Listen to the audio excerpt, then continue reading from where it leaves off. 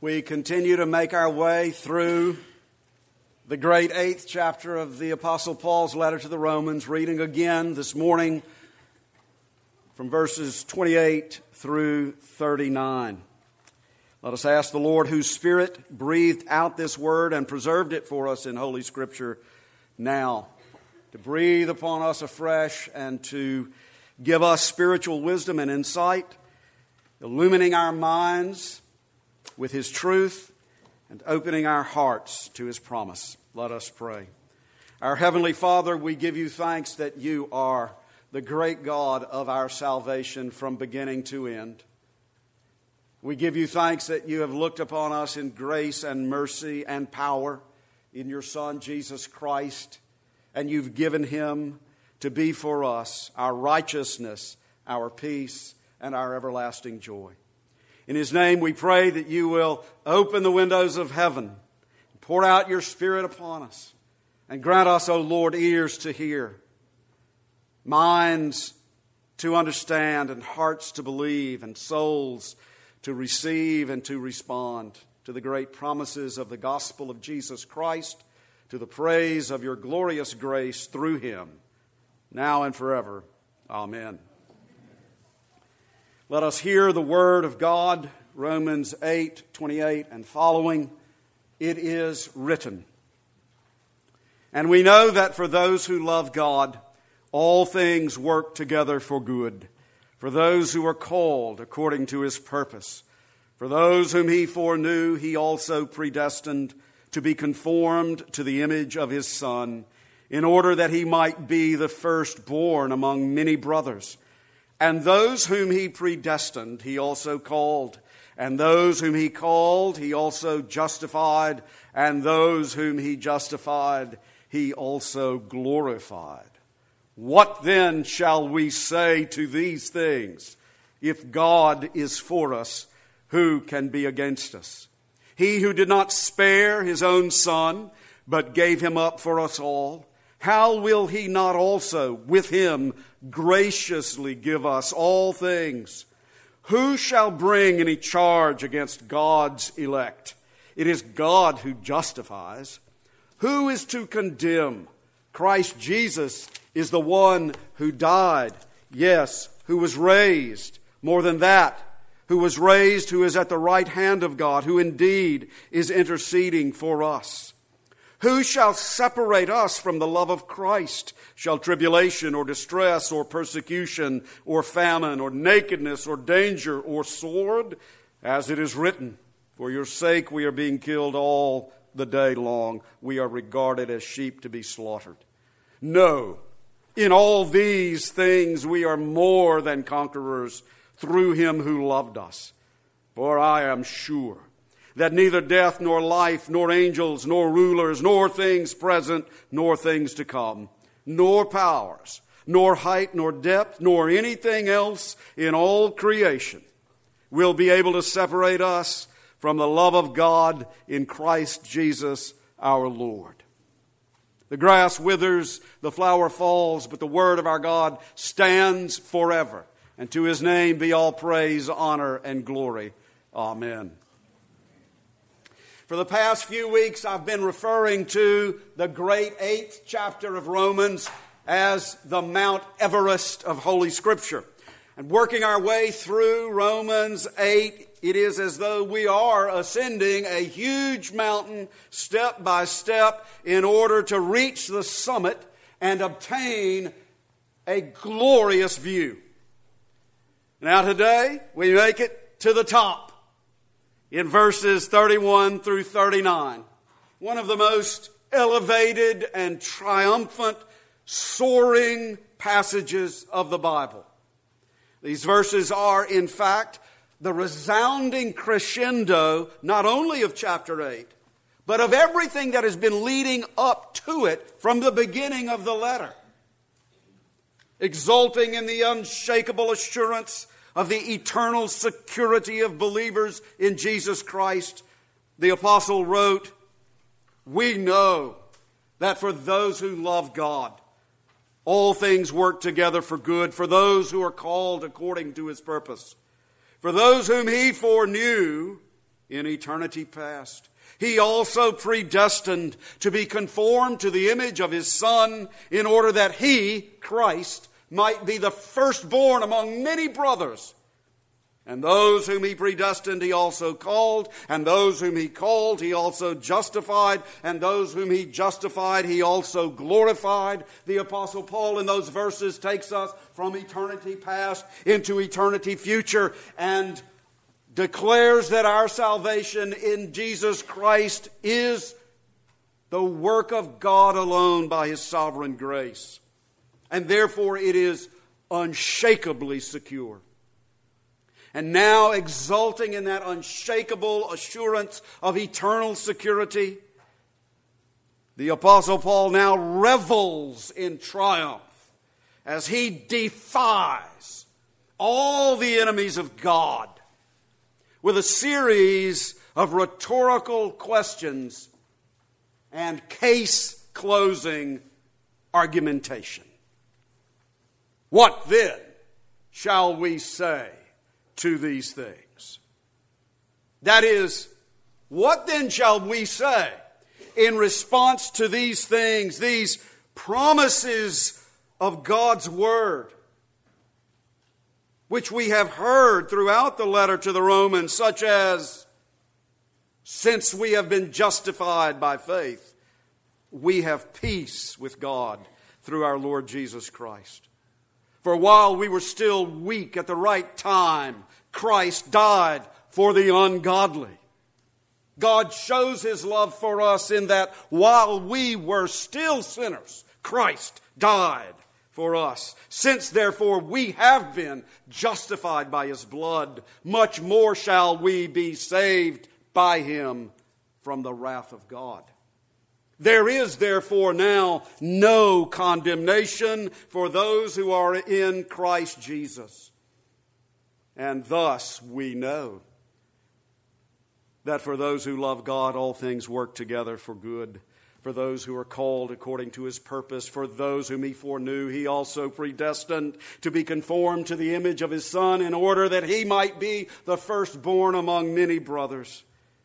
And those whom He predestined, He also called. And those whom He called, He also justified. And those whom He justified, He also glorified. That is the prophetic past tense. The Word of God speaks it. In the past tense, He also glorified as though it's already an accomplished fact, because in the mind of God it is already an accomplished fact through the work of Christ, His Son. The glorification of those who believe in Jesus Christ together with Him for all eternity. So what then shall we say to these things? If God is for us, who can be against us? The answer to that rhetorical question is no one. No one can be against us. That is, no one can be against us and ultimately prevail over us. A different answer could be given, but the meaning would still be the same. If God is for us, who can be against us? Well, any number of adversaries could rise against us. Yes.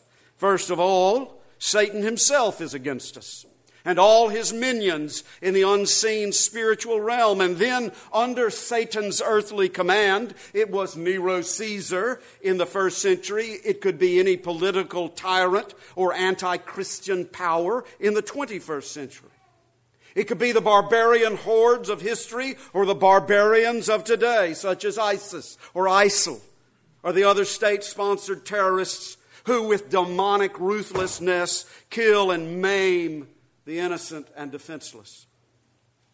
Or the spirit of ungodliness in men and women now at work within influence in politics, education, the judiciary, Hollywood, and corporate executive offices. If God is for us, who can be against us? Oh, plenty of people. But ultimately, to no avail. Now remember, the man who wrote this to the Christians in Rome knew that the possibility was quite likely that he himself would be beheaded in Rome. And he was. He knew very well who could be against him and what they could do to him. But he also knew that ultimately all that they could do to him was to no avail over him. Now, brothers and sisters, we've got to get to that point of believing that, don't we? Take it home to your hearts. Even though I walk through the valley of the shadow of death, I will fear no evil, for thou art with me. Psalm 56. This I know, that God is for me. In God I trust. I shall not be afraid. What can man do to me? Yes, I know what man can do to me, but that is ultimately nothing if God is for me. Let's take a closer and more careful look at this. If God is for us, what does it mean to say that God is for us? Just that He's on our side so that we can have our way when we want it? Of course not. This is not a matter of God's catering to our personal desires. This is a matter of God's being for us in Jesus Christ in order to overcome all opposition to our eternal salvation. And who is the us in this verse? If God is for us, this us is not just a generic us, anybody and everybody. The us is defined by the context. Verse 28, those who love God, who are called according to His purpose, those whom He foreknew, predestined, called, justified, glorified, those who have been saved by grace alone, through faith alone, in Christ alone, to the glory of God alone. God is for us. Paul goes further to substantiate the answer to his rhetorical question. He who did not spare His own Son, but gave Him up for us all, how will He not also with Him graciously give us all things? Now, this is the center point of Paul's triumphant argument in this passage. He who did not spare His own Son, He's already given His only begotten Son. Would he leave anything else out that would jeopardize our salvation? He who did not spare His own Son. He who did not spare His own Son. It has a familiar ring to it. Does that have a familiar ring to it? Abraham, take your son, your only son Isaac, whom you love, and go to the land of Moriah and offer him there as a burnt offering on one of the mountains of which I shall tell you. Remember that? That passage concerning Abraham and Isaac in Genesis 22 is a foreshadowing of the gospel of Jesus Christ. A prophetic moment in history pointing to the death of Jesus on the cross for us. In Genesis 22, God refers to Isaac as Abraham's only son. This refers to the fact that only through Isaac would God's covenant promise to Abraham to bless all the families of the earth through him would be fulfilled. If Isaac were to die before producing descendants, then God's covenant promise to Abraham would die as well. And yet God commanded Abraham to sacrifice his only son. But Isaac was more than Abraham's only son. He was, as God said, your only son, Isaac, whom you love. I think it is significant that the first time the word love occurs in the Bible, the first time the word love occurs in the Bible is here in Genesis 22:2, when God says to Abraham, take your son, your only son Isaac, whom you love, and offer him. Does that seem significant to you? That the very first time the word love occurs in the Bible, it occurs, so to speak, on the lips of God Himself, speaking about a father's love for his only son and the necessity of that father sacrificing his only son whom he loves. In that terrible testing of Abraham, God was revealing what would ultimately be necessary for His covenant promise to be fulfilled, for all the families of the earth to be blessed. It would be the sacrifice of a beloved only son. But it would not be Isaac. For just as Abraham was about to raise the knife to slaughter his son, the angel of the Lord called to him and stopped him, speaking the word of the Lord, saying, now I know that you fear God, seeing that you have not withheld, you have not spared your son, your only son, from me. Then Abraham looked behind him and saw a ram with its horns caught in a thicket.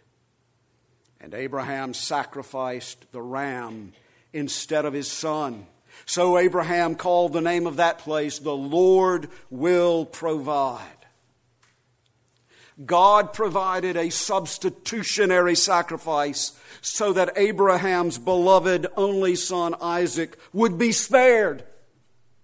But that in itself was a prophetic event.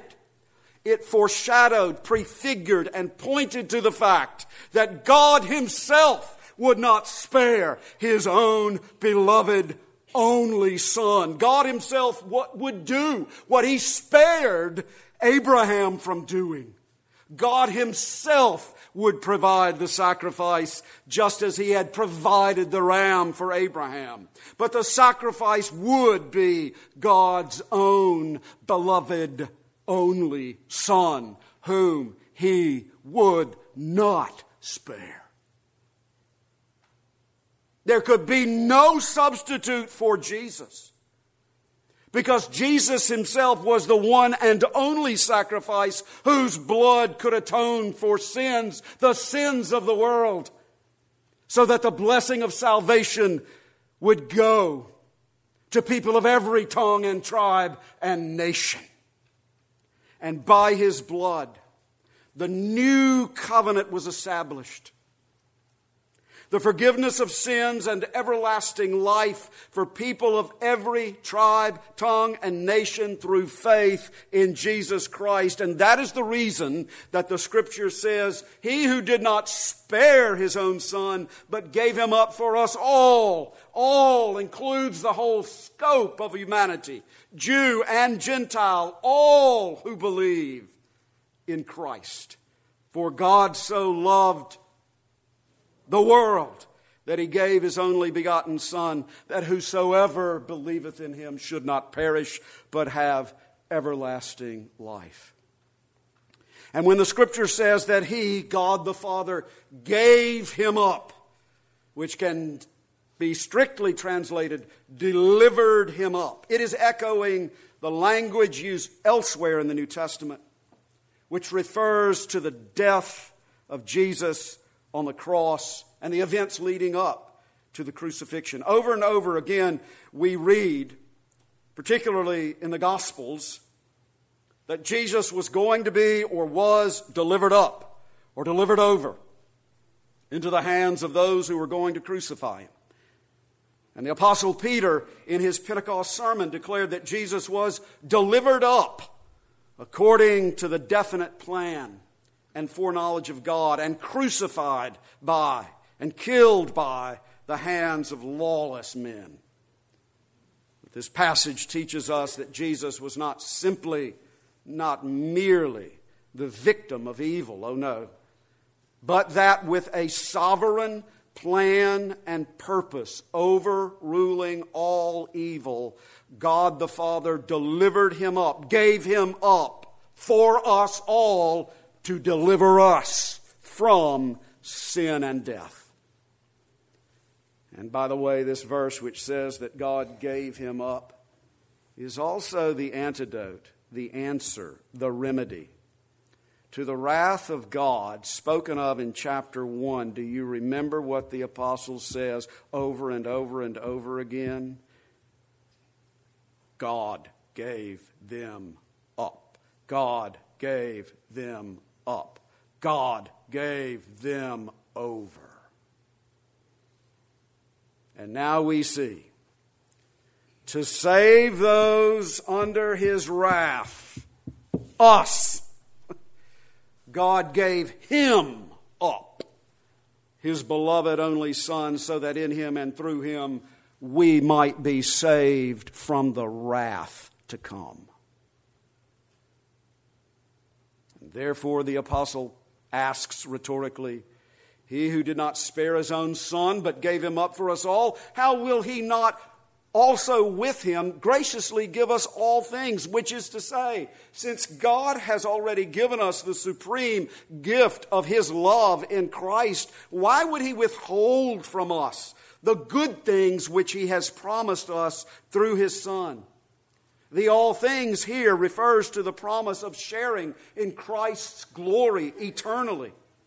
The promise that in the everlasting kingdom we will have no lack of any good thing, that our heart's most true and pure desires will be fulfilled as we share together with Christ as heirs of the eternal kingdom of God. How could that not come to pass when God has already done all that is necessary to secure it?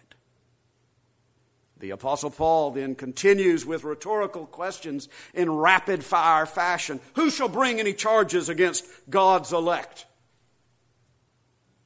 Well, the accuser, the adversary, the prosecuting attorney, Satan himself may well bring charges. But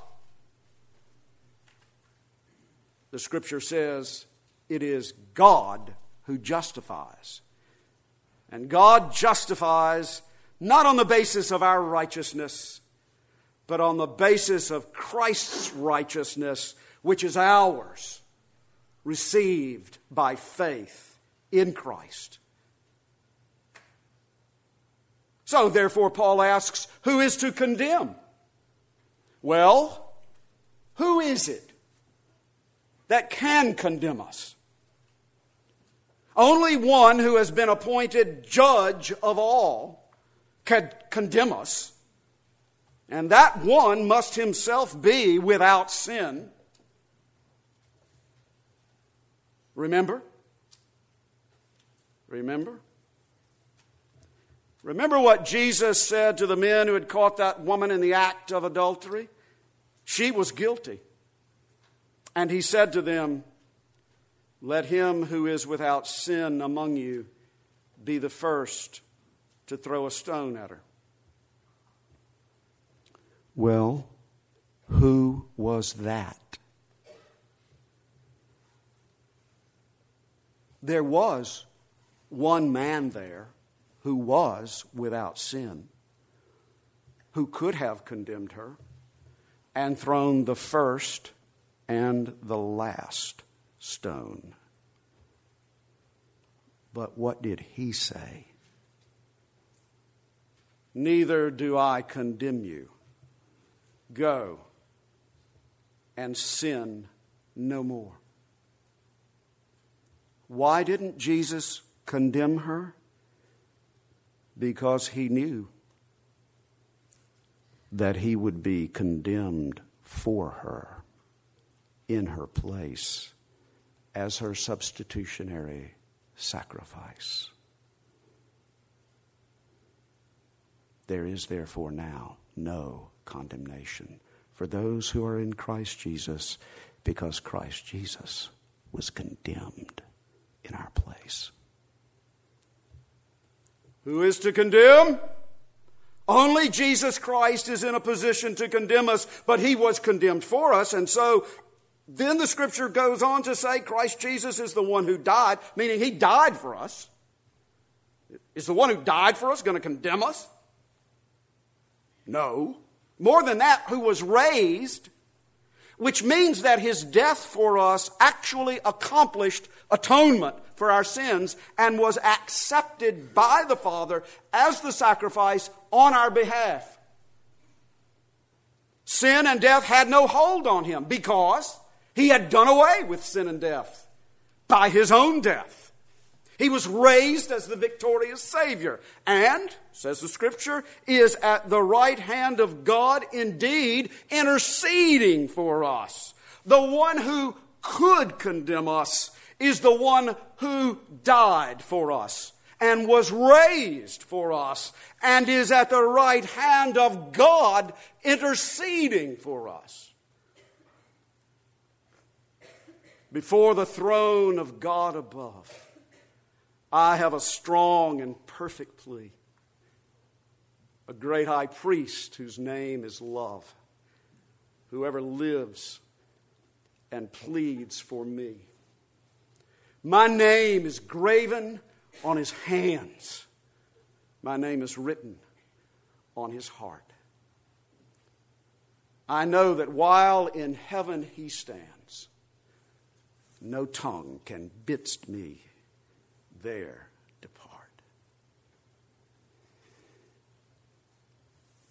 When Satan tempts me to despair and tells me of the guilt within, upward I look and see him there, who made an end of all my sin.